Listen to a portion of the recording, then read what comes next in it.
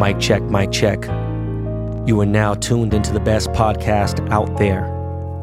No major studio, no Hollywood studio sponsor, fully independent. This is Behind the Baller Podcast.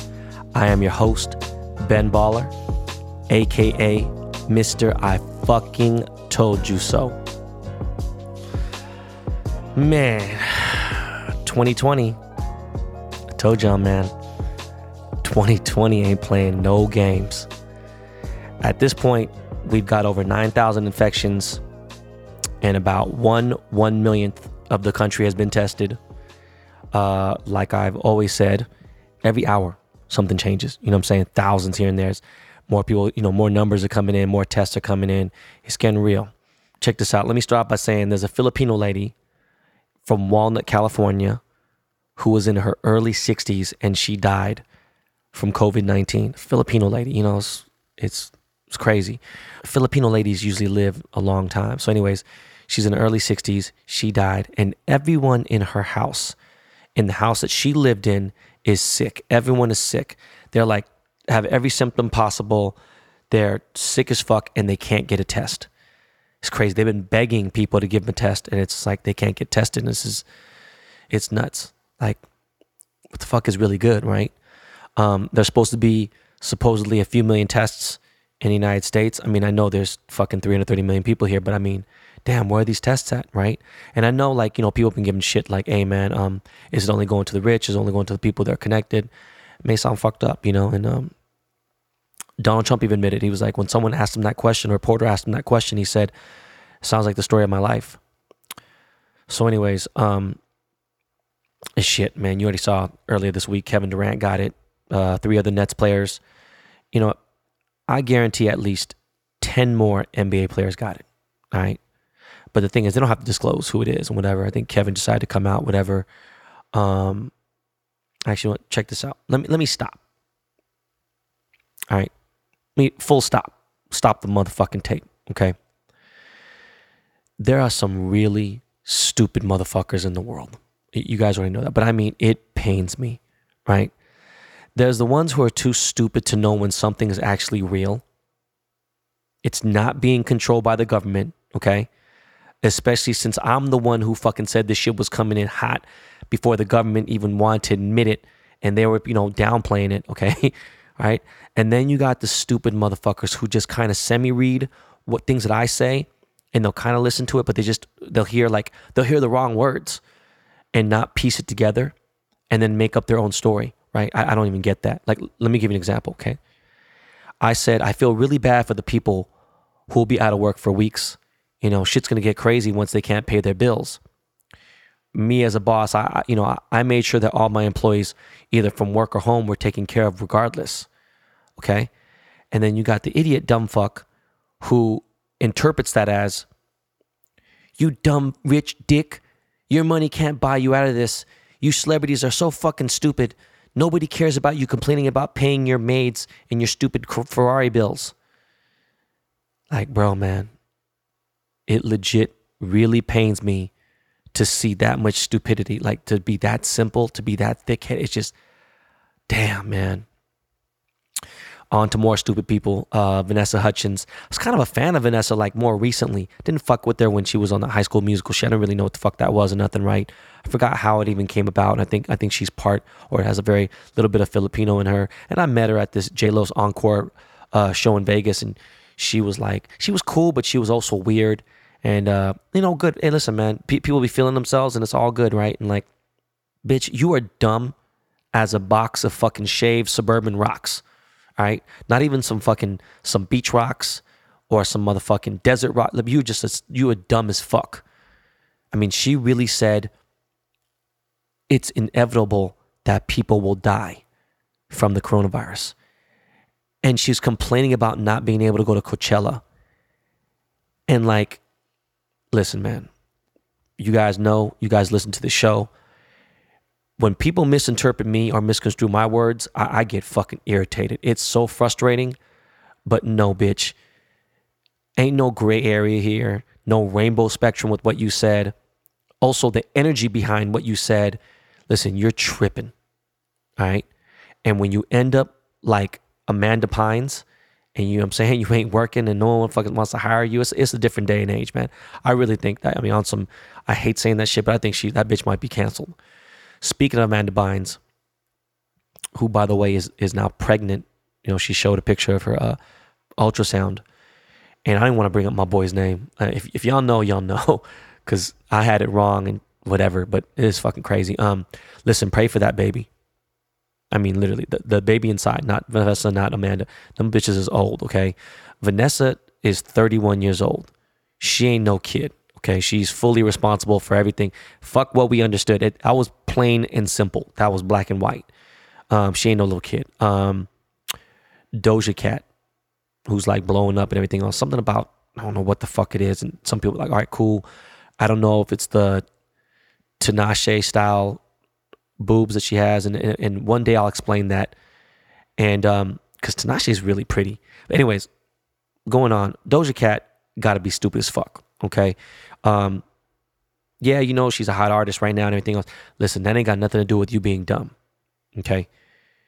Doja Cat is dumber than 3 + 3 = 8. Okay. She said, I don't give a fuck about no Corona. Fuck a Corona, bitch. I'll get the motherfucking Corona and then drink a Corona. Bruh, you know what? I'm not even going to talk anymore about Doja Cat. It's just this insanely ignorant. So stupid. I saw a video of some girl, she looked like she was a Latin girl, and she's had crazy attitude. And she had on this Mamba Academy hoodie like she's plugged in with the bean. You ain't got no, bitch, you ain't plugged in shit. All right? But she said in this rant, she's like, listen, if I want to have a social gathering with my friends, I can. Because you can't, this virus can't control my life. If I want to I don't give a fuck what you guys think. I can have a fucking social gathering if I want to and see my friends, okay? Like, listen, I know the virus, it affects old people and this and that. I don't even be around old people like that. Okay, first of all, let me explain how fucking dumb you are. At this moment in time right now, for those in America, fucking anywhere, period, you have to act like you already have it. Like you're actually contagious. It is best for you to act as if you have it right now. Okay? You quarantine your house off, all right? And you act as if you have the fucking virus in your system and you're contagious, all right? The sucky thing is that there are people who actually have had it for over 30 days. So you can't just quarantine yourself for 2 weeks, really, right? I mean, who fucking knows? But anyways, act as if you had it. That way you don't give it to anyone, okay? Except the people that you're with and you're quarantined with.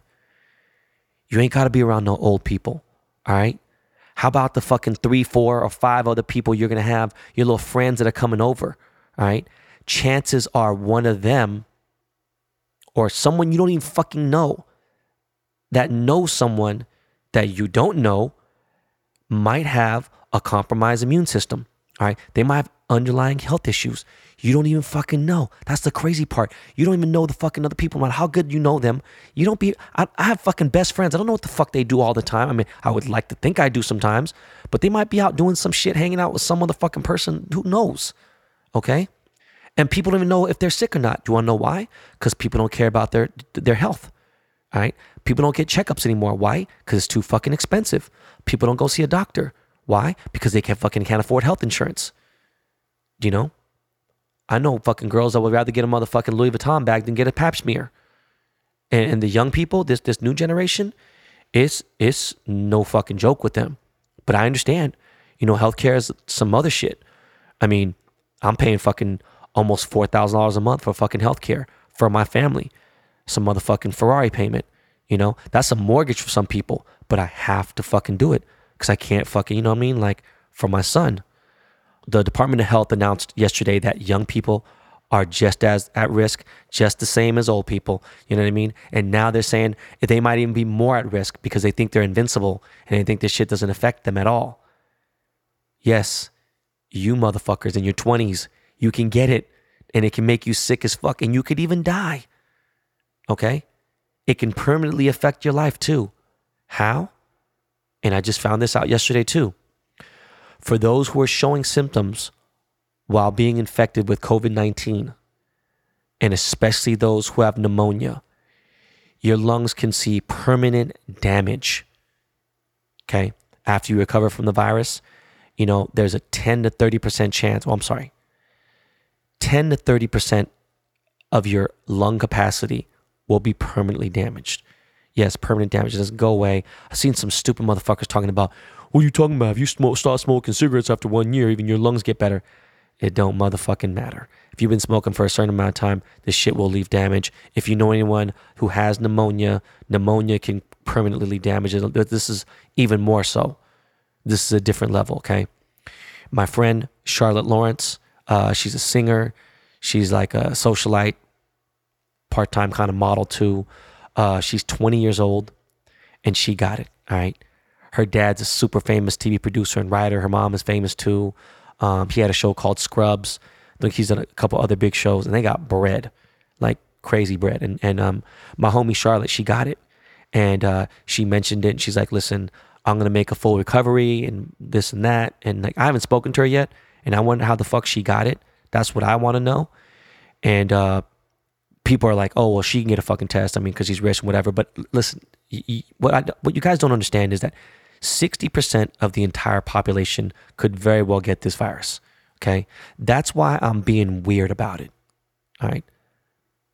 Some say there's a cure already. I hope so. I know there's like people in Texas, there's some shit in Washington State, and then I hear that there's a cure in Japan. And then someone else told me that there was a cure when SARS was going around and the original coronavirus was going around. There was a cure in the UK, whatever. And I got a prescription for it anyway. I was like, fuck it, And let me say this again, okay? And this is just completely not even, I mean, it ties into what I was just talking about, but right now I just thought of something because I'm looking at the television and I see Dick Stain on the screen. I still can't believe after an almost full term, it's almost 4 years, that Donald Trump is the president of the USA. Yeah, it's pretty fucking sad. Now, the $1,000 to every American working citizen or every, I don't know. Is it every citizen above 18, every adult? I don't fucking know. Those who pay taxes, whatever. Listen, for the super poverty stricken, I think maybe 1,000 might help some people. I don't know. The super people who are on food stamps, things like that. Maybe. All right. But the ones that make maybe 25 to up to 100 grand a year, I mean, is it going to help? I don't know. If we're going to be shut down for 30 days or really for months, some of these people can't even live longer than 3-4 weeks without a check. So what do you do about that, Donald?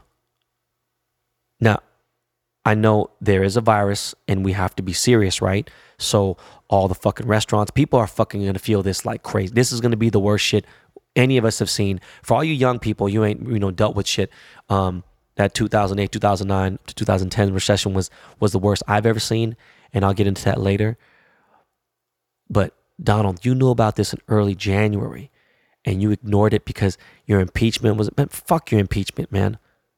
All right. You wanted to fucking keep the infection numbers low. You wanted them to stay low. You ignored it. You could have fucking attacked it early, trying to blame China. You're calling this shit a Chinese virus. Look, I'm going to get into that part, to that whole of this shit. And now you're going to cost thousands of American people's lives. You're going to cost them their lives. And we're playing catch up. Donald Trump, yesterday, he ordered the National Guard to get ready. And they're like docked, you know what I'm saying? Just in case, right? But I read through the lines. I'm not stupid. Smoke weed and I start thinking about shit. While everyone and their mom was saying that, oh, the Stafford Act is going to happen last week and martial law, yada, yada, yada. And my family works for the fucking White House and my other fucking family does this and whatever. And my family does this. Listen, my next fucking door neighbor is an employee of Homeland Security. Okay? And she couldn't even give me that 100% certainty. All right? So I didn't say shit for sure. I actually know people that are fucking sadly connected to Donald Trump. This is no joke. I always forget about it because I don't want to think about them knowing him. But I get it. Listen, Donald said, hey, don't worry about food. You know what that means? That means worry. Because motherfuckers is in line. They know that don't listen to fucking Donald. He's like the Chinese people who talk about the numbers of infected in China. They ain't giving no real shit. Listen, Donald's like, we're going to fix this together. We're in a good place. And then he said, it's going to take 6 or 7 months or so. Do you guys remember that? Earlier this week, he said, it's going to take 6 or 7 months, right? Okay, so He said that casually so that you dumb fucks can't go back and trash him later. But listen, I don't just, again, I don't believe in the boogeyman. I don't believe in motherfucking Bigfoot. But I've seen photos of military trucks and tanks and shit, real time stamps, real shit, real time, like for real. The last few days, last 48 hours, I've seen military trucks in the Bay Area, in Orange County, in San Gabriel Valley, meaning I've seen real pictures, people really witnessing, people who aren't fucking, delusional, and they're surrounding the perimeter, okay? I think that Donald's going to order to shut down the state of California, possibly the country, all right, early next week, all right? I think he'll make an announcement this weekend, and then he's going to get the military involved in a mandatory stay-at-home quarantine. Not no fucking shelter in place. You could run to the store for food. You can do this. Like, you're going to need to have a fucking legitimate, legal, somehow letter or some shit or an email from someone or from a healthcare provider, your doctor, somebody that you're going to see the doctor. And it's going to be like you and your wife can go get fucking food together. It's going to be on some, I think it's going to be on some like real legit, if you leave your house, you're in legal trouble and fucked up type quarantine type shit. So for all you listeners in real time, be alert. If I'm wrong, call me a clown forever. But you don't put the National Guard on hold and have them chilling, okay? He said that casually, right? And people are like, wait a second. No, he didn't say they're going to go here. He didn't want motherfuckers to panic. And I get that. They want people to fucking freak out and shit, right? And go crazy. He's giving people like some lead time. And it makes sense. It's going in waves. I knew it was going to come. Just didn't know when. I was like, is it going to? I was like, okay. Then I kind of put two and two together, right? But I got homies who served in the military. Some of them are off, they're permanently discharged. But I got a couple people who did security. I was like, let me call my boy who's a sheriff and still runs with people in the Army and in the Navy and the Marines and shit. And my boy said, he's like, we've been briefed recently. And his people were told to pack for 30 days. So let's see. All those idiots, I mentioned before, who've taken shit for granted. Hit me. Listen, all you motherfuckers, hit me when episode 66 hits, okay? That's 1 week from now, all right? Then holler at me, okay? People still don't take this shit for real. It's nuts. Shit is like, they've shut down all the major cities and states, the restaurants and shit, and like motherfucking countries are it's people are dying for real. It's real numbers, And they think that it's the government trying to put fear in our heads. Like, even the dumbasses like Elon Musk, I don't give a fuck how smart he fucking is on science, all right? It don't matter how much money you got at this time, bro. If you ain't at the moon now, that shit ain't gonna mean shit unless you about to donate tanks and a fucking other bunch of things. I know you got your little military clearances and everything else, but if you're in your home in Silicon Valley when this shit goes down, them clearances ain't gonna matter, man. Your ass gonna have to stay indoors just like Tim Cook and anybody else. And it's just fucking crazy. I wouldn't be surprised if he gets it because he's around people and whatever. So many people are getting it. The mayor of West Hollywood even fucking got it. Like, I know 7 people now with it. And 2 of them I haven't heard from in a few days, which I know they're sick as fuck because they both went to intensive care. In more idiot news, the Summer Olympics in Tokyo is now back on. It's now taking place again in Tokyo. They're back on. I'm fucking mind blown. Japan is they're pretty smart, and they're really smart, and they're a super safe country, clean country. But I think that they've been hit so hard with like economic hardships. They had the tsunami, had other shit, and that shit just crushed them. You know what I mean? Shit's just starting to get good again now. This cancellation of the Olympics, which is like, it is what it is, it would be catastrophic to their economy. But let's be real. Nobody's going to fucking the Olympics, okay? I know it's going to be in fucking July or whatever. Listen, by that time, man, this shit's going to be in full motherfucking blown. I mean, it'd be, I'm praying to God there should be a decline in America by then. But even the stupid motherfuckers ain't going to that shit. Because there's just going to be too many people. No one's going to be 6 feet apart. The social distancing will be fucked up, especially the way the seating it goes. It's going to be a mess. But yo, listen, I do got some good news. This episode isn't a coronavirus focused episode. All right, that's just the intro of the show. Now that most of you guys are quarantined and staying at home, you probably want to watch it on TV, right? Or you want to listen to the podcast. I don't know how you want to pass your time. I decided to give you guys my all-time favorite top 40 movies list. All right. This is my personal list. You know, being a cinephile, having a degree in cinematography, I look at films different. You know, I look at films in a different way. All right. Even cheaply made films, you know what I'm saying? They can still entertain me, right? But listen, after this break here, we're going to get into the top 40 all-time favorite movies list. And you can check them out when you get your little free time in quarantine. And you can agree with me or you can disagree, whatever the fuck you want to do. All right. Yo, Miles, please hit me one time, sir, with that lakey lake.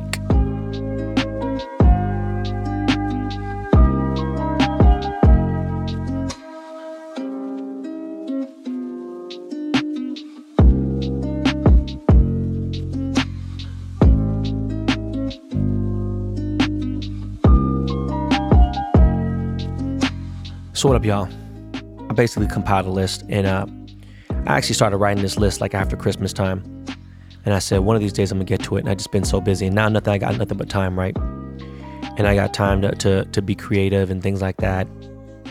I finished a piece for J Balvin, working from home, which is crazy, right? Yeah, I got a little setup here, and only thing I don't have is the expensive laser machine. So my cousin Steve came by, grabbed a laser, and finished up this crazy piece for him. In fact, fuck, I shouldn't even mention that because he doesn't even fucking know about it. Anyways, he knows I'm making him pieces, so it doesn't really matter. I'm making him 10 chains right now, but one is a little surprise for his album comes out tomorrow. So anyways, yeah, I compiled a list. It's my top 40 favorite movies of all time. And I'm a big movie buff, you know that. I've watched all these movies many times, except for number 40. Number 40 I've only seen once, but it made that much of an impact on me. And without further ado, Behind the Baller, top 40 favorite movies of all time. Number 40, The Gentleman, directed by Guy Ritchie. This movie was just fucking good, right? Every time I try to fucking hate on Hugh Jackman, I don't win. You know, he was fucking good in this. Even fucking Notting Hill. And I'm not a fucking a rom-com type person, but it was a good ass fucking movie. It was insanely clever. I had mentioned on the pod before, it is a painful fucking intro. 15, 20 minutes. You might fall a motherfucking sleep, but you shouldn't because you need to fucking pay attention. But Charlie Hunnam movie was fucking tits. It was just so fucking good, and I'm partial just because there's people in the movie that I didn't love, but listen, I don't want to say too much because I want to save for the top 10, but man, The Gentleman is fucking amazing. I don't know if it's on stream yet, but it was fucking good. Number 39, The Accountant. Now, The Accountant, listen, same thing. I try to hate on Ben Affleck. He's done a couple bullshit movies, but for the most part, this motherfucker has been on point, okay? This movie hit me a different way just because he was a highly functioning, you know, kid on the spectrum. And obviously, you know, he's dealing with people who have severe autism in the movie, and what he went through with his dad and just the training and fucking that dude, John. I forgot what the fuck John's last name is. But he was in Ford versus Ferrari. He's in The Walking Dead. He's in Wolf of Wall Street. He's just fucking who played his brother in The Accountant. The Accountant is fucking phenomenal. It's such a fucking good movie. I've watched it so many fucking times. I fucking love that movie. Only thing I don't like about the movie is that fucking chick in the movie. I forgot what the fuck her name is, but we don't need to go there. The Accountant makes number 39. Number 38, which, to tell you the truth, over time, I think it might go higher because I love this movie so fucking much. But The Equalizer was one of my favorite fucking movies that Denzel's ever done. And he's done a lot of movies I loved, right? And somewhere on this list, Malcolm X should be on there, but it's not. But The Equalizer is at 38. And if you haven't seen The Equalizer, I should just smack the shit out of you. Every single fucking part of the movie is fucking amazing. I love that motherfucking movie. I don't know why so many good fucking films are filmed in Boston, but I love this motherfucking movie. Equalizer, number 38, off the chain. Number 37, shout out to Rio, Sao Paulo. Shout out to Brazil. City of God. When City of God came out, I'll never forget going to watch this movie in 2002. City of God's fucking amazing. Such a good movie. Not one single celebrity, not one star in the movie. All new actors, and just goddamn, it was captured so well. It was fucking amazing. If you haven't seen City of God, I'm gonna smack you. Number 37, City of God. Thomas Crown Affair. The 2001 or 2000 version with Pierce Brosnan. Thomas Crown Affair makes number 36, and movie's fucking boss. He's the fucking billionaire that you can't hate on. Movie's off the chain. Just amazing cinematography. What a fucking clever movie. They show the dopest parts of New York, just that rich upper echelon lifestyle. It was just fucking great. And I love a motherfucking billionaire that is such a fucking fiend that he becomes a thief. And he's just so fucking smart. I love, man, Thomas Crown Affair was fucking amazing. Number 35, Somewhere. Now, some of you may not fuck with this movie, and I don't know what it is. When I was really young, I had a crush on Sofia Coppola, and she was in The Godfather 3, I believe. And I don't know what it was. I always took a super liking of her. She was one of the original OG hipsters. She was one of the first people that went east of Los Feliz and really turned Silver Lake into that whole shit, just that whole vibe and that culture. I think she birthed that, right? And Sofia Coppola, she's directed some cool movies. Lost in Translation is one of my favorite. In fact, it's right before this one. But Somewhere is a movie that hits me a different way. I've been friends with Steven Dorff, who's the star of the movie, since one of his first movies. I've known him since the early 90s or mid 90s. And he plays a washed up, plays kind of a big, not pop, what do you call it? Like a blockbuster movie actor who is a single dad. Well, not a single dad, sorry. He's not married, and he has a baby, Miles, whatever. And he lives a rock star lifestyle, and he lives in the Chateau Marmont, which is also one of my fucking favorite places, obviously. Not just to eat, but it's just my favorite places, period, in LA. It's obviously a severe landmark. Chateau Marmont is pretty much the base of this entire movie. But they shot some cool parts of LA. They kind of went outside LA, which is cool. But he drives a Ferrari as a daily driver in Hollywood. It's fucking hilarious. It's just I don't know what it is, man. It hit me a different way. I just love that movie, Somewhere. It's number 35. 34, like I said, another Sofia Coppola film, Lost in Translation. Now, I had been to Tokyo a few times prior to watching this movie in 2004. Or was it 2003? I had been maybe twice before that. And went to the infamous Club Harlem and all that stuff.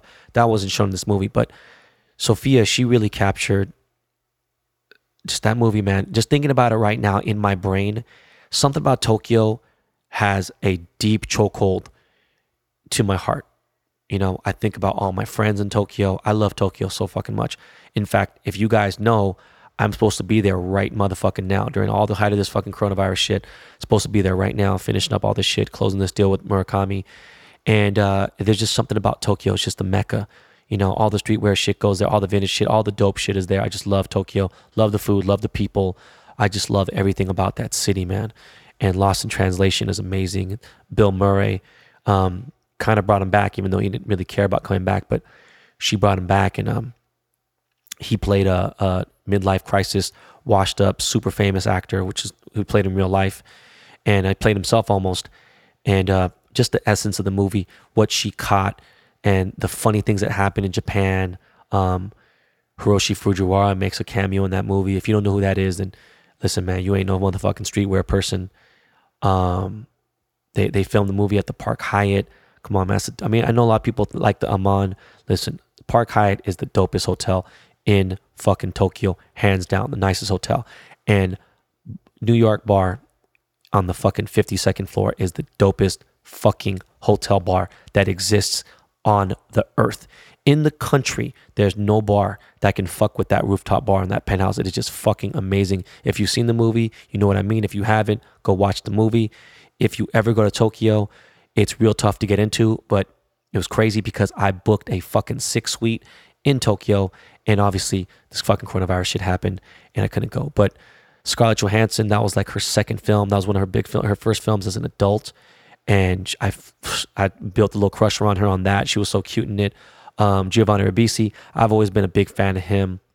He's super fucking hipster, lives in fucking Atwater, the whole nine, and the movie was fucking dope, man. 34, Lost in Translation. 33, Menace to Society.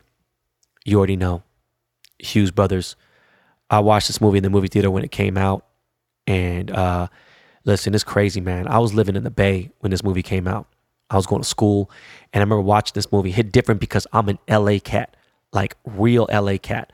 But I've obviously lived in the Bay, so I'm adjusting to the Bay ways, and the Bay Area and LA are so different. It's so fucking different from each other. And Menace Society hit a whole different way. I watched this movie in Oakland. This shit was like right on the border of Berkeley and Oakland. And this motherfucking man, when that hurry up and buy scene, and he smoked that fucking Asian lady in the liquor store, they went fucking crazy in the theater. It was actually kind of scary for a lot of Asian people who saw it. They were really tripping because people were cheering. There's a lot of racial tensions back then, but that movie was hard hitting. You know, Boys in the Hood was one of my favorites. It might have maybe made my top 100, but it couldn't make the top 40. Menace Society was too real. They brought John Singleton, dope director. Hughes Brothers, they brought a little more real to it, and it was just dope. And Menace Society at number 33. American Me at 32. It's crazy, man. A couple weeks ago, I went to the Laker game. The last Laker game I went to, I saw my godfather Lou Adler. And Lou Adler was one of the producers of this movie. American Me was so real and so fucking. It was so another movie I saw in San Francisco when actually I saw this in Berkeley when I was going to school out there, and this movie hit hard. It shows about La M, the Mexican mafia, and the people that were involved in this movie. A lot of them got killed, and even I think to this fucking day, I think Edward James Olmos was getting fucking was having to pay the mafia money. It was some fucking crazy shit that went down in this movie, and it was real. It was so ill the way they captured this movie, and the many generations of the Mexican mafia and prison life and everything. The movie was fucking dope as fuck. But yeah, it was crazy how motherfuckers were getting just clipped off. And there was a girl who was obviously leaking information, and they got her too. But American Me makes number 32, and that's definitely a movie you should watch, man. Listen, for me, if a movie's about Vegas and gambling and shit, shiesty shit, I'm in it. I'm going to see it. Or if a movie's about jail, like a feature film, that's all you got to say. 31 is a Korean movie called Sunflower. I know that 90% at least of my followers have not seen this movie. It is free on Amazon Prime. I bought it anyway, just in case for any reason one day this movie becomes unavailable or they don't have the licensing for it. I didn't give a fuck. I bought this movie. Sunflower is a fucking amazing movie about a gangster, a Korean gangster who gets out of jail and tries to come back to society to be a decent person. And he wants to show his mom and his sister that he's a decent person again. And he gets picked on by random people. They don't know who he is. In Korea, back then, if you had tattoos, you were gang affiliated, period. You were a gangster. Like you had real tattoos on your back and stuff. You were a real gangbanger. Or gangster, sorry, not a gangbanger. And, this movie is just like the trials and tribulations of this guy going through his growing up stage. And, he's probably in his mid to late 20s, and he's just trying to be a decent dude into society. And these gangsters are fucking trying to extort his mom and fuck with him. And he just fucking finally loses it, dog. And when he loses it, it's a slow build. When he loses it, you're going to want to watch this movie a couple more times after that motherfucker loses his goddamn mind. Sunflower, number 31. Number 30, Bound by Honor, Blood In, Blood Out. This is a straight up hood classic. This is a cult hood classic. This shit has got so many quotables, so many fucking people. If you have not seen Blood In, Blood Out, smack the shit out of you. Now, the only problem is it's not available for stream anywhere. So you got to find the DVD on Amazon Prime or Walmart. I don't know how the fuck you're going to do it because lockdown's about to happen real soon. So you got to figure it out. But Blood In, Blood Out, again, this is about Mexican gang life, the prison system. This movie's fucking just pure gold. If you haven't seen, listen, I want to assume 50% of the people saw this movie, if not even more. And that's number 30, Blood In, Blood Out. 29, we got Willy Wonka and the Chocolate Factory. You'll later find out at the end of this list why Gene Wilder meant so much to me. And most people know him as Willy Wonka. I was very fond of Gene Wilder as a child. I watched a lot of these movies in real time. Again, I'm that old. Willy Wonka and the Chocolate Factory obviously was everything about dreaming. And, you know, it just applies to Dave. And, you know, it was a fantasy. It was especially, imagine for all you who've seen it, imagine me growing up and seeing it. It was fucking phenomenal. And I don't think I remember. I must have read it. I don't remember Charlie in the chocolate elevator, or the glass elevator, what the fuck it was called, the sequel. I don't know why they never made a movie, but movie was phenomenal. Book was good. It's one of the very few books I read when I was a kid because I was such a dumbass, smart dumbass. But 29, Willy Wonka and the Chocolate Factory. The remake by Johnny Depp is fucking trash. It's fucking terrible. Tim Burton, you fucking prick. That movie sucked. Number 28, Deep Cover. Deep Cover could also be a lot higher up, but there's just so many good fucking movies. But Deep Cover, man, fuck. It's the movie that also started Snoop Dogg's career. Lawrence Fishburne, Jeff Goldblum. This was real LA shit. This movie also ties into me a little differently because I'm from Koreatown. This movie was mostly shot through downtown Los Angeles, but there was parts of Koreatown that they showed. This movie was about, you know, drug dealers and undercover cop. It was fucking amazing. There's some parts of LA that don't exist anymore, like landmarks that they showed, Taco Spot and a couple of the spots. This movie's fucking so fucking good. It'll always be one of my favorites, man. Love Deep Cover. 27, Wolf of Wall Street. You already know, man. Marty Scorsese. No fucking joke. Leo did his fucking thing. Probably the best acting he's ever done. Fuck The Revenant. I don't give a fuck. I saw the movie. This was the best acting I've ever seen him do. Whole fucking movie is incredible. It's fucking 3 hours long, and I want it to be 5 hours long. It's fucking amazing. Shout out to Jordan Belfort. I was actually supposed to do his show today, which is crazy as we speak, but the coronavirus pushed it back, so we're going to delay that. So I'm going to be on the Wolf's Den soon. But Wolf of Wall Street made number 27. Fucking amazing film. Number 26, Scarface, of course. Now, this is a movie I feel like 85 to 95% of people have seen this. And if you haven't, then I should smack the shit out of you. Brian De Palma, Miami during the Yayo days, the real old school shit. Scarface, you know, this is 1982, I think. I remember seeing this movie and being like, whoa, I've never seen anybody's fucking face get hit with a chainsaw. And it's just fucking, you know, you got a dude who's an immigrant, had nothing, and then came up. And, you know, that shit just was, you know, that was a gangster's paradise. That was a gangster's dream. 26, Scarface. Number 25, Dark Knight. Dark Knight is so fucking good in so many different ways. Even on the thespian level, it is just so fucking good. Christian Bale fucking crushed it. Fuck. Heath Ledger. I mean, Joaquin was so good. But nobody could touch Heath. He was insane. I mean, the movie, eventually I think it killed him because he was going through so many dark fucking times. He was taking pills and shit and everything else to prep himself for this movie. Dark Knight is a movie I just throw on here and there, especially if you got a big ass fucking movie screen or big ass television. Dark Knight is such a great fucking movie all the way through. You just got the villain, you got the hero, you got the dark. It just was fucking amazing, man. Dark Knight makes 25. 24, 80s film, The Last Dragon. The Last Dragon was a hood cult classic as well. This was during the breakdance era. Fucking love this movie so motherfucking much.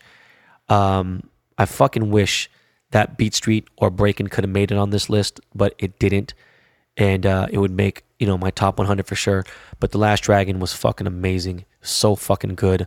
I used to have a fucking crush on Vanity, and it was just a great movie. In fact, you know what? I might have to throw it on.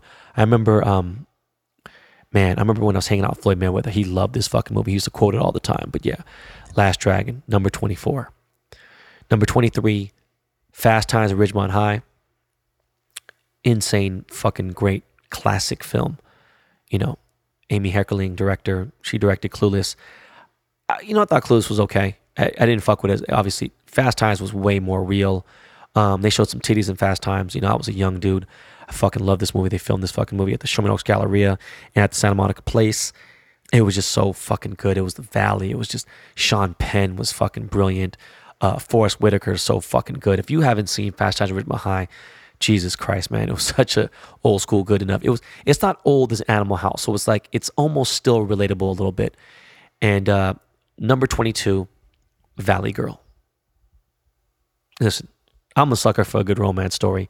As much as you may think, I mean, or as much as I may play off as a thug or whatever it may be, and some of you motherfuckers think I'm not about that life, and then the people who know me are like, oh shit, he's crazy. And then, you know, someone like my wife be like, what the fuck? But anyways, Valley Girl is about, it's a love story. It's, you know, kind of made for teens back in the early 80s, but it was Nicolas Cage. And it was, you know, he was a punk rock dude from Hollywood, fell in love with a Valley Girl. And I've been waiting forever for this movie to be available on Amazon Prime. I've been wanting to buy this forever. Can't wait. Great fucking movie. 22, Valley Girl. Gotta see it. If you have some way to get it, watch it for sure. 21, Lincoln Lawyer. Again, LA movie. What was that? Was this 2009, 2010, 2011, somewhere around there? Lincoln Lawyer, Matthew McConaughey, fucking amazing acting job. He's a great actor. This one just hit different. Plays a fucking attorney, but not a scumbag attorney. He plays a good fucking attorney that kind of, he bends the law, doesn't break the law. And Lincoln Lawyer is a fucking phenomenal film. Again, an LA film based in Los Angeles.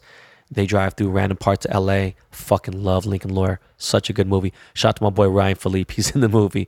Doesn't play a really good person in the movie. And the movie is just fucking phenomenal, man. 21, Lincoln Lawyer. 20, Goodfellas. Another Martin Scorsese classic. If you haven't seen this movie, you need to get the shit smacked out of you for sure. I know you younger cats, but still, Goodfellas is just insane. Obviously, Italian mafia, mob life, you know, a couple different generations growing up. Goodfellas, New York City, fucking, you know, it's crazy. What a great movie. There's comedy in it. There's everything. I've watched this movie over 100 times easily. Goodfellas at number 20. And then I just realized now that Casino isn't on here, but Casino would make the top 50 for sure. Just didn't make the top 40. Shawshank Redemption at number 19. This movie changed my life watching this movie, man. I was never a huge Tim Robbins fan. He did a great job in this movie. The whole entire movie was obviously, again, was based in prison. This is, I think, the 60s maybe. And Morgan Freeman's fucking amazing. Everyone in this movie is so fucking good. Anything about prison is just fucking great. All right. And there's references in this movie to another movie that's coming up. But man, Shawshank Redemption is what a fucking great revenge movie. If you haven't noticed by now, I love revenge stories. Anything about revenge, I'm a fucking sucker for. Number 19, Shawshank Redemption. Number 18 could easily be in my top 10, but my top 10 is so filled with fucking insanely amazing movies that I couldn't just have a bunch of ties. All right. But Place Beyond the Pines is number 18. This movie came out after London was about 1 year old, and it hit me a lot different because Ryan Gosling plays this circus stunt rider in a moving circus, and finds out later that he has a baby with Eva Longoria, and the movie just spirals into a whole ton of other shit. It's so fucking dark, so crazy. There's two movies in one, pretty much. Literally, there is two movies in this movie, and Bradley Cooper is in the second part of it, and it's just fucking nuts. There's some great fucking acting. There's insanely beautiful visuals. Cinematography is great. Ben Mendelsohn was so fucking good in this movie, man. I can't even tell you. This movie hits me in a different way. The first 2 minutes, that intro in that movie is so fucking... I got goosebumps on my legs. No cap on everything I love. It's crazy. Number 18, Place Beyond the Pines. Number 17, Punch Drunk Love. This is a Paul Thomas Anderson film. He is also one of my favorite directors ever. He directed Boogie Nights. And if I did my top 100, Boogie Nights might make it in there. But Punch Drunk Love made it. It was Adam Sandler's first serious role. He's been a comedian all his life. You see Uncut Gems, and no offense, Uncut Gems is a great movie. I loved it. It wasn't Punch Drunk Love. Punch Drunk Love is a whole different level. He took it to a whole different... He was just fucking insanely amazing in this movie.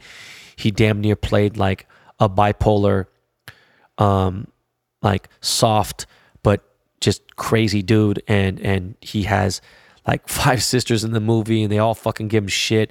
It's so dark and so weird and so hard to keep up with, and it's just so twisted, and it's just fucking amazing. If you haven't seen Punch Drunk Love, you have to see it. It is fucking mandatory. He's so fucking good in this. He should have fucking been nominated for an Oscar for that movie. I don't think he was. Number 16, Ocean's 11. Now, you want to talk about just a great fucking movie? What a great film. This movie looked like so much fun making. What a great film. Obviously, you guys have seen Ocean's 11. I'm sure you have. The first Ocean's 11 with Frank Sinatra and the Rat Pack and them, I heard it wasn't that great. I think I saw bits and pieces. It was This movie with this cast, everyone was on point. Isn't fucking Vegas? Come on, the Bellagio. I love Vegas. Well, I love that during that era. I fucking really love Vegas. Now I don't care. But Ocean's 11, number 16, great film. Number 15, Training Day, Antoine Fuqua film. He's done a lot of fucking great movies. I remember we hired him at Priority Records to direct a couple music videos early on in his career. And then he did Training Day.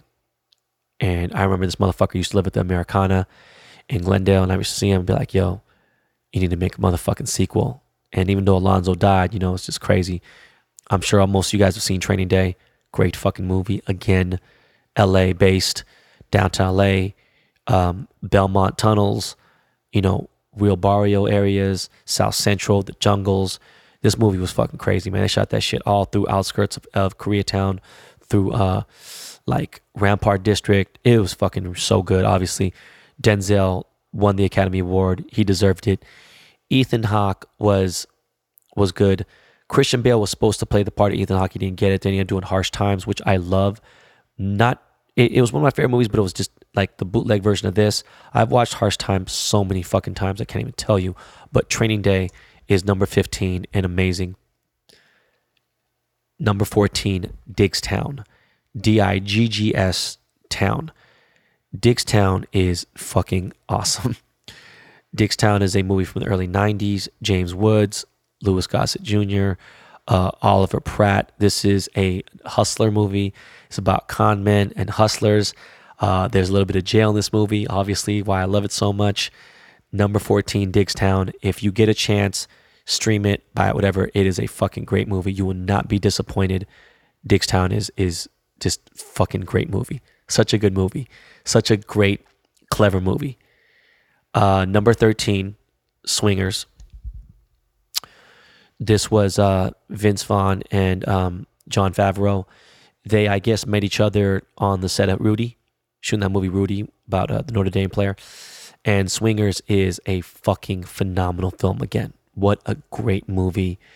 It caught the essence of Hollywood nightlife in that era so fucking good. They shot so many fucking just dope places in Hollywood, real Hollywood. They caught places in Silver Lake, I think. Well, no, Los Feliz for sure. Swingers is such a relevant story to that era and time. Vince Vaughn was a fucking slick, handsome motherfucker back then. He's a big fucking mess now. But Swingers, great movie. Number 13. If you haven't seen Swingers, man, this is just a great time. It's fucking so real. Especially if you're an actor and you're a starving actor. It is fucking amazing. Number 12 is Hard Eight. This is, I think, Paul Thomas Anderson's first film. This is a gritty, really, really crazy movie. This was based in Reno, Nevada. So it wasn't Vegas. It was definitely much more, low budget level. John C. Reilly's in it. This was a fucking perfect film. When I say perfect, from a director and a real film buff. There's almost 45 minutes of perfect just filmmaking in this movie. It is so good. Samuel Jackson has a cameo. Gwyneth Paltrow is, she's a co-star in the movie. It is a great fucking movie. I've owned it. I've watched it many times. Hard Eight, great fucking film. Number 11 easily could be in my top 5, but it's just like these next movies now are just like, it just depends. It's so fucking tough. Midnight Run. This was a Martin Brest movie. He directed Beverly Hills Cop. It was that era, the mid-'80s, great times. Charles Grodin, Robert De Niro. This is my favorite movie that Robert De Niro has been in. He's been in he's one of my favorite actors. This is my favorite movie he's ever done. Midnight Run is a fucking amazing movie about Robert De Niro plays a bounty hunter, and he has to catch a con man who stole some money from the mafia, and he has to get him from New York back to LA, and he has 5 days to do it, and all kinds of fucking hilarity ensues throughout the film. Fucking Dennis Farina's in the movie. Rest in peace. One of my favorite actors. I fucking love that guy. Midnight Run is for sure. It should be my top. It's a top 10 movie for me. It is fucking amazing. It is literally one of my favorite all-time movies. I fucking love this movie. Every bit and part of it. If you love that movie, me and you will always get along. Ladies and gentlemen, we are at the top 10 now. And Miles, can I have a drum roll, please? I'm just playing. Number 10, The Count of Monte Cristo. This fucking movie, this book, the movie's about a jailbreak, about getting out of jail. But more than that, it's about revenge. It's about a guy who was backstabbed and comes back tenfold and still can't find peace. He's just so upset. He has so much rage, and it is so just beautifully done. There's parts of this movie. Luis Guzman, Luis Guzman is in this movie, and he kind of doesn't fit the part, but it works out because he's like super, fucking, Carlito's Way gangster type dude. And this is like the fucking old days. And The Count of Monte Cristo is a fucking brilliant movie. Jim Caviezel is so good. This movie, I suggest strongly. Anything in my top 10 is all insane level, best of the best. Count of Monte Cristo, number 10. Do not sleep on that movie. I don't give a fuck how much it costs.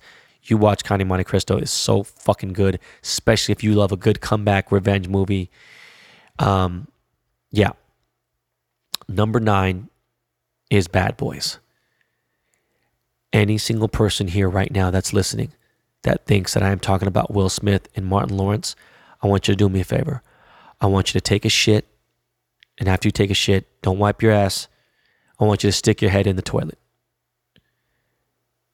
When they made the movie Bad Boys with Martin Lawrence and Will Smith, which I don't mind, everything, whatever, I hated the fact that it was named the same movie as Bad Boys from 1981, or was 82. Bad Boys with Sean Penn was such a fucking amazing movie. Again, this movie was based on a white kid from Chicago who was just a criminal, and he gets locked up for murder, and he's in juvenile hall, so they're in their teens, and it's just fucking gnarly. This movie's so fucking good.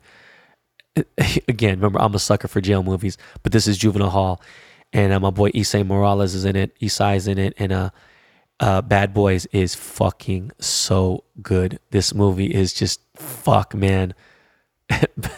Lil Horowitz, listen, you guys got to watch Bad Boys. This is just a great fucking movie, and it is the original Bad Boys with Sean Penn. Number 8, we got The Outsiders, and I don't know what else to say. Francis Ford Coppola, obviously The Godfather. None of the Godfathers made my top 40. Sorry for you motherfuckers. Love the movie. It would make my top 50 maybe. Just hit different with me for some reason. I don't know. Some people love it to death. Q loved Godfather. The Outsiders was my shit. I saw this when it came out.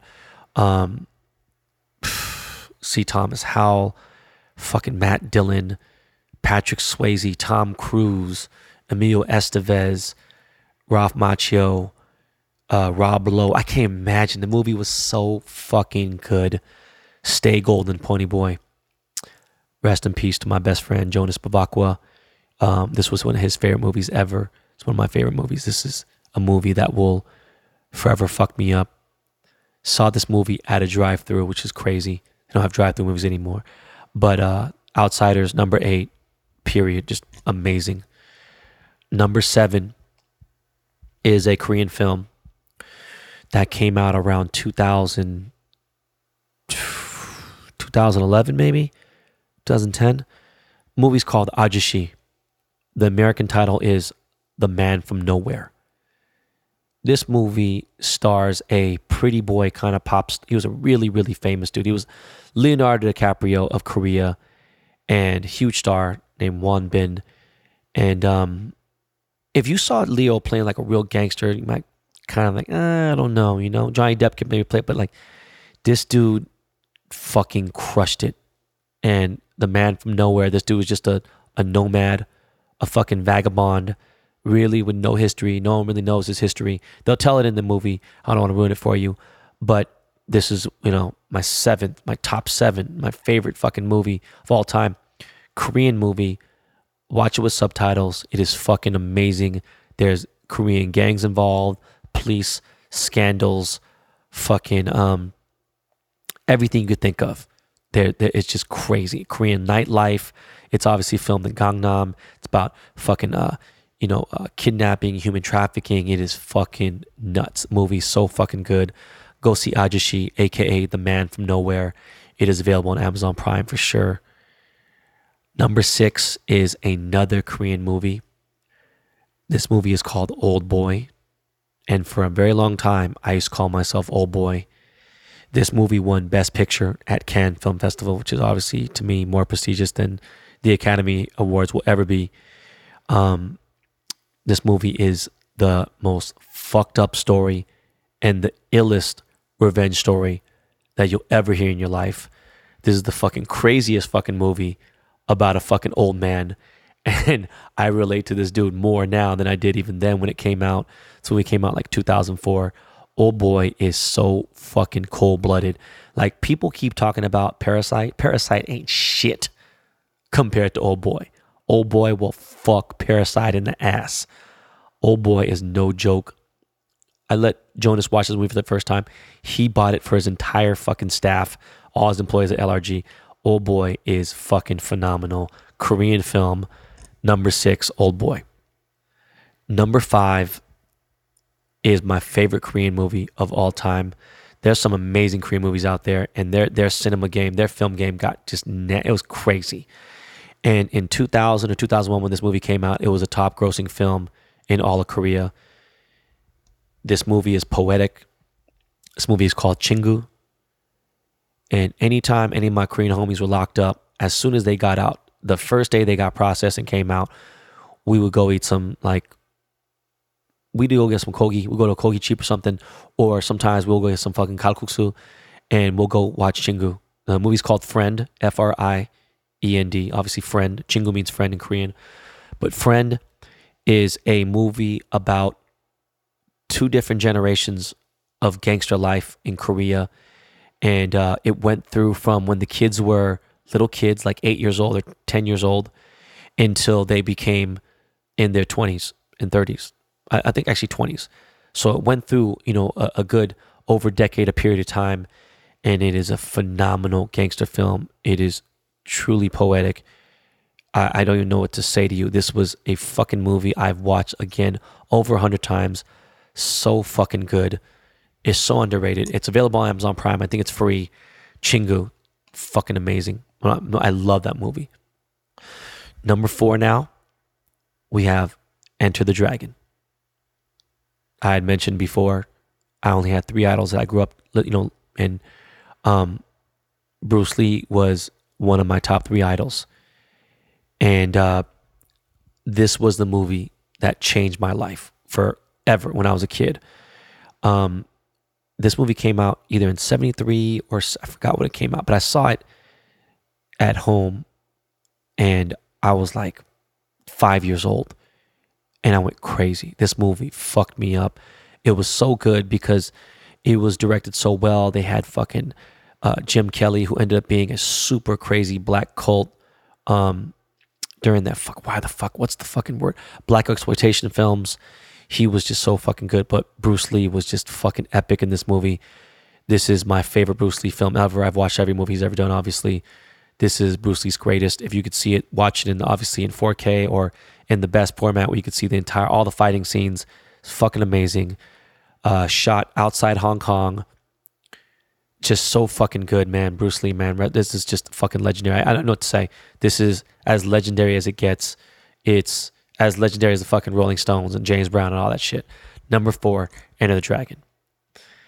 Number 3, one of my favorite directors of all time, Tony Scott, rest in peace. Cannot fucking believe he jumped off the bridge in LA Harbor City, which is just fucking mind-blowing. But anyways, number 3, Man on Fire. My absolute favorite Denzel Washington movie that he's ever been in. Equalizer was up there, so was Training Day. Man on Fire is fucking incredible. I'm sure 70% of you have seen it. If you have not seen Man on Fire, I don't even know what to say to you. I saw this in a theater. This movie is so fucking good. And it's a little bit of revenge as well, but it's just about a cold-blooded gangster dog. Denzel's so fucking good in this movie. Shot in Mexico City, and he goes up against the cartel. There's not much else to say. Man on Fire is fucking amazing. Okay. We got number 2 now and number 1, and they're damn near hand in hand. And I had mentioned to you before that Gene Wilder meant a lot to me in my life.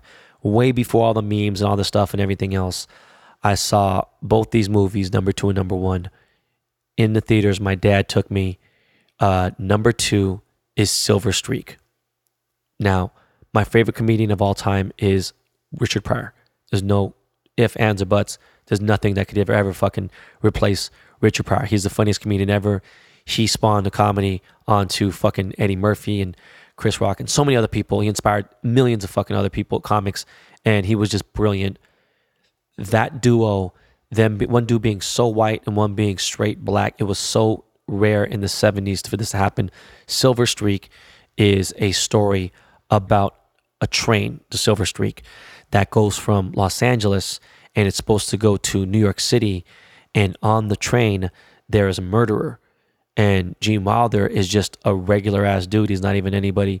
And he gets caught up in the middle of all this shit. And he meets Richard Pryor. And it's just a great film. It just brings me back to my childhood.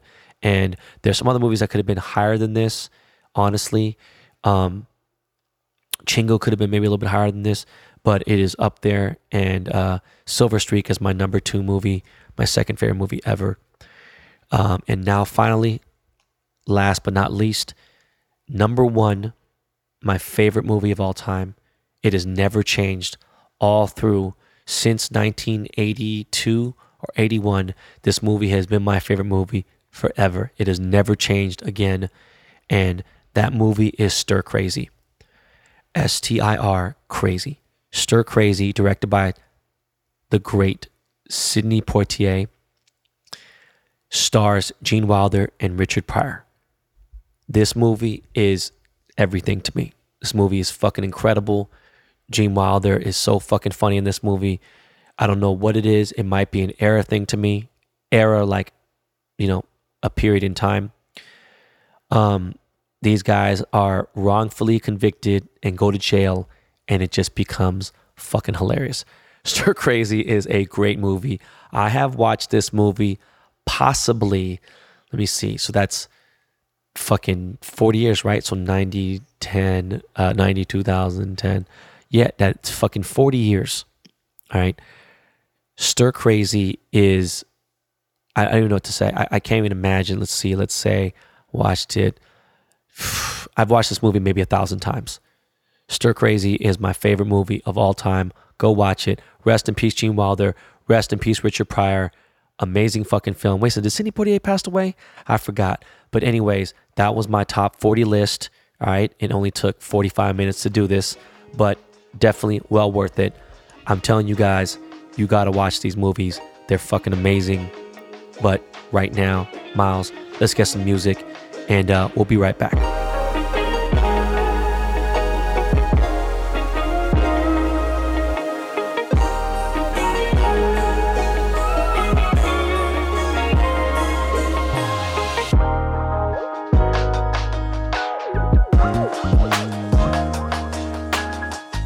All right, so I hope you like the list of movies, right? Everything's so accessible these days, man. It's so fucking bullshit. It's just fucking, I mean, even if you have money, if you might not have money, but still, it's accessible. It's bullshit, all right?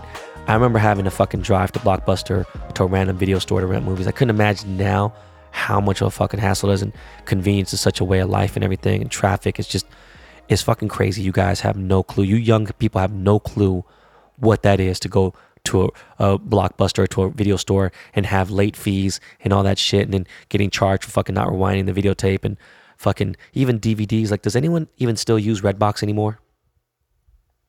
Anyways, Netflix has this new thing called Netflix Party. I guess you can sync up with your friends and now watch your shows together, watch your movies together, which is dope as fuck. I think that's dope as fuck. And it's just in time for this quarantine. I read that Universal Studios, whatever, Pictures, Universal they're going to release their movies now in real time. So obviously you can't go to movie theaters, right? Because movie theaters are shut down all over the fucking country. So they're going to release them the same day that they'd release them theatrically on stream, which is something I've been asking for fucking many years. So I can't wait for everyone to do that. It's fucking amazing. What else? I got to say, happy belated birthday to my boy Rob Kardashian. Me and Rob have a lot of history together. Always been solid. He's a good dude. He's got a good heart. He's a really great kid, man.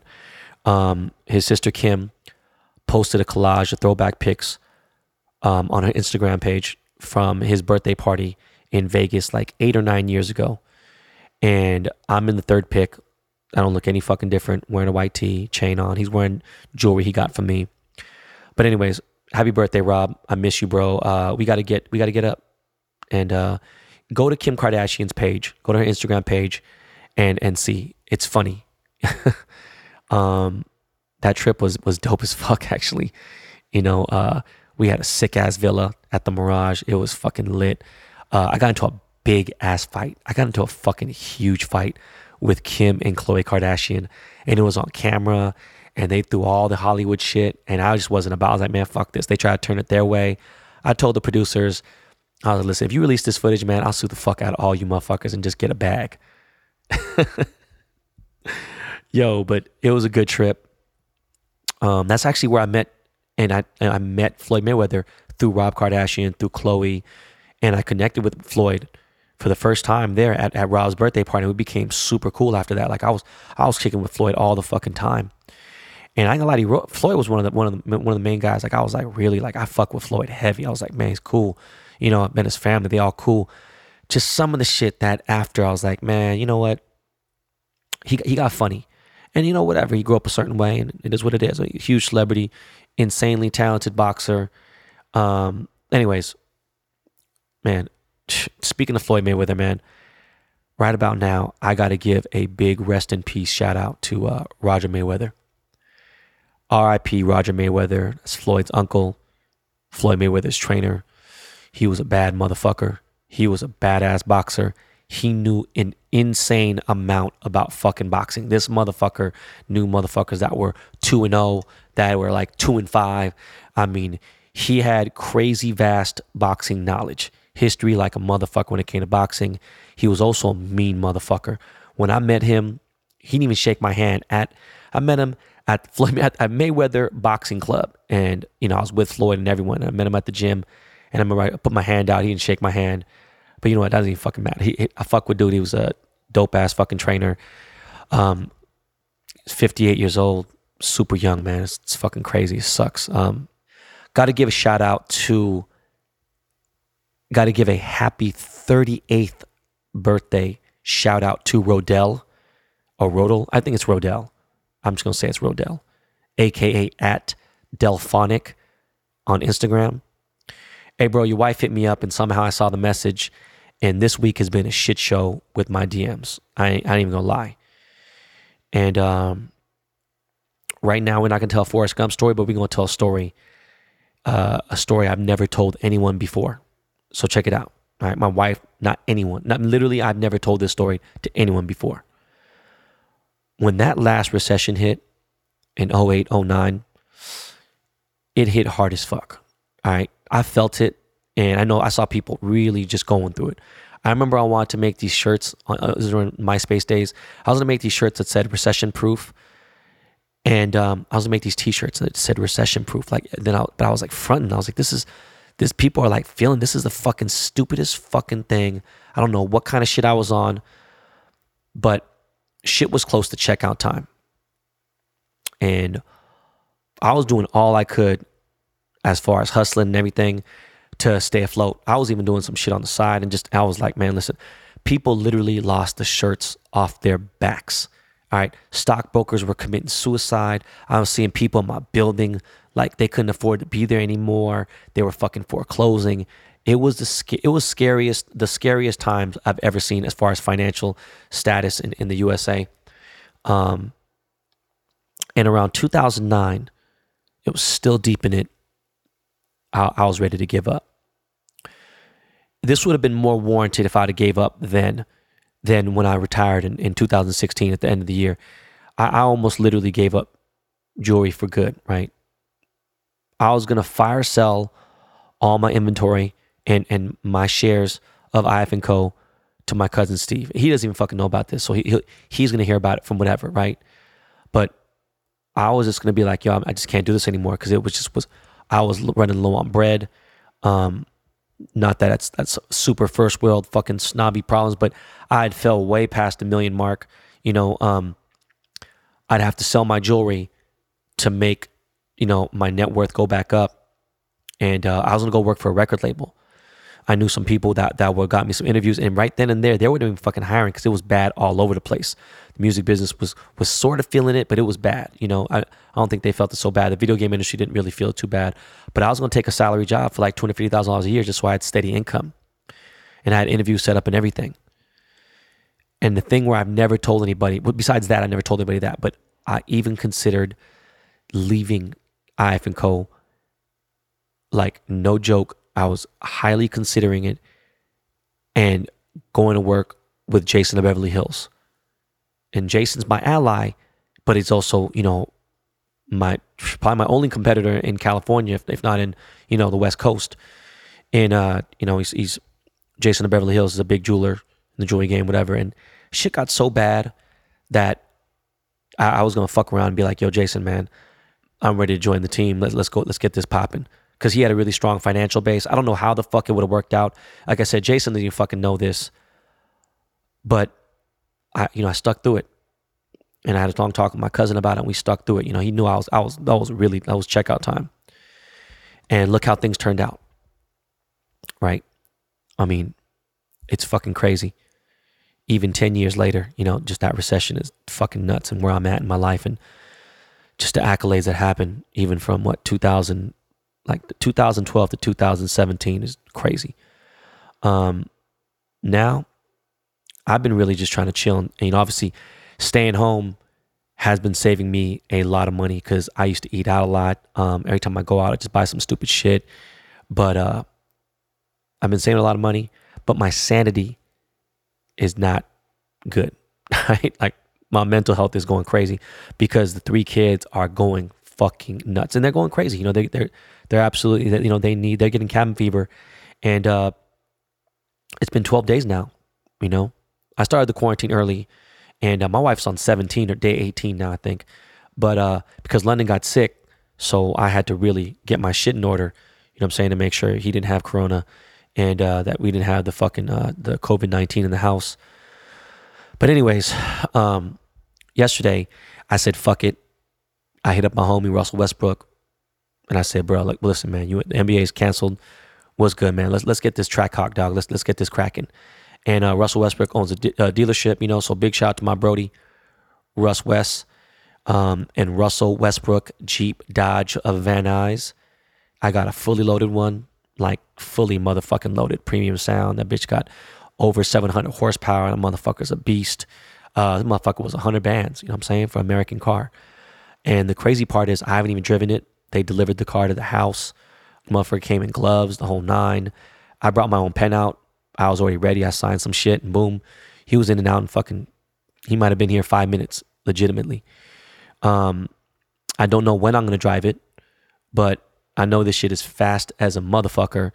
And I can't wait to get some lowering springs, take it to platinum, get some minor paint mods. By the way, if you see James Harden's, go to Platinum Group's page, and James Harden's fucking track hawk is ridiculous.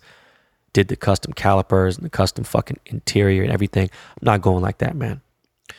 Just need to black out a couple things that are matte gray, and then I'm gonna take it to Gintani, and Gintani's gonna tune it, upgrade some new pulleys on it, throw on some downpipes, and that motherfucker's gonna be mean as a bitch. You know what I'm saying? But anyways, listen, check it out. I hope you guys liked the episode. I hope you guys have a sane and safe weekend. Try to have fun. Spend time with your loved ones or whoever your partner in quarantine is. I'll see you guys back on Monday, and I will still be your go-to news person for COVID-19, coronavirus. Listen, make it a great weekend. God bless. Lakey, Mr. @Lakey Inspired. Please take us out of here, sir.